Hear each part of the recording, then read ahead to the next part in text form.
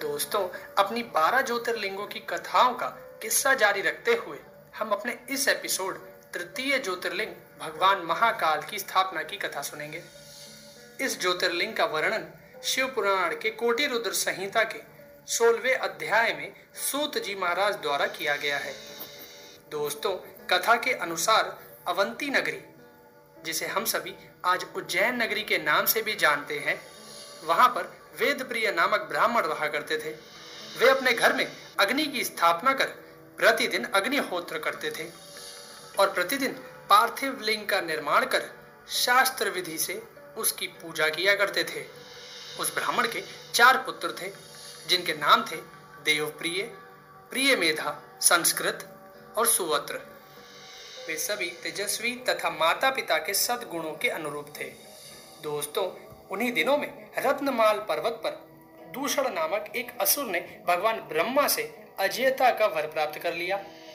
सबको सताने के बाद अंत में उस असुर ने भारी सेना लेकर अवंती नगरी के उन पवित्र और कर्मनिष्ठ ब्राह्मणों पर भी चढ़ाई कर दी। उस असुर की आज्ञा से 4 भयानक दैत्य चारों दिशाओं में प्रकट हो गए।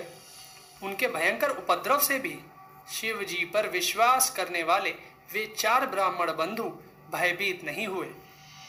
उसके बाद वे चारों ब्राह्मण बंधु शिव जी का पूजन करने लगे। सेना सहित दूषण ध्यान मग्न उन चारों भाइयों के पास पहुंच गया और उन चारों को पूजा करता देखते ही ललकारते हुए बोला कि इन्हें बांधकर मार डालो। वेद प्रिय के उन ब्राह्मण पुत्रों ने उस दैत्य के द्वारा कही गई बातों पर ध्यान नहीं दिया और भगवान शिव के ध्यान में मग्न रहे। उसने ज्यों ही उन शिव भक्तों के प्राण लेने हेतु शस्त्र उठाया, त्यों ही उनके द्वारा पूजित उस पार्थिव लिंग की जगह गंभीर आवाज के साथ एक खड्डा प्रकट हो गया और तत्काल उस खड्डे से विकट और भयंकर रूपधारी भगवान शिव प्रकट हो गए। दुष्टों का विनाश करने वाले तथा सज्जन पुरुषों के कल्याणकर्ता भगवान शिव ही महाकाल के रूप में इस पृथ्वी पर विख्यात हुए और उन्होंने दैत्यों से कहा कि अरे दुष्टों, तुझ जैसे हत्यारों के लिए ही मैं महाकाल प्रकट हुआ हूँ। इस प्रकार धमकाते हुए महाकाल भगवान शिव ने अपने हुंकार मात्र से ही उन दैत्यों को भस्म कर डाला। यह देख दूषण की सेना वहां से स्वयं ही भाग खड़ी हुई। इस प्रकार भगवान शिव ने दूषण नामक दैत्य का वध कर दिया।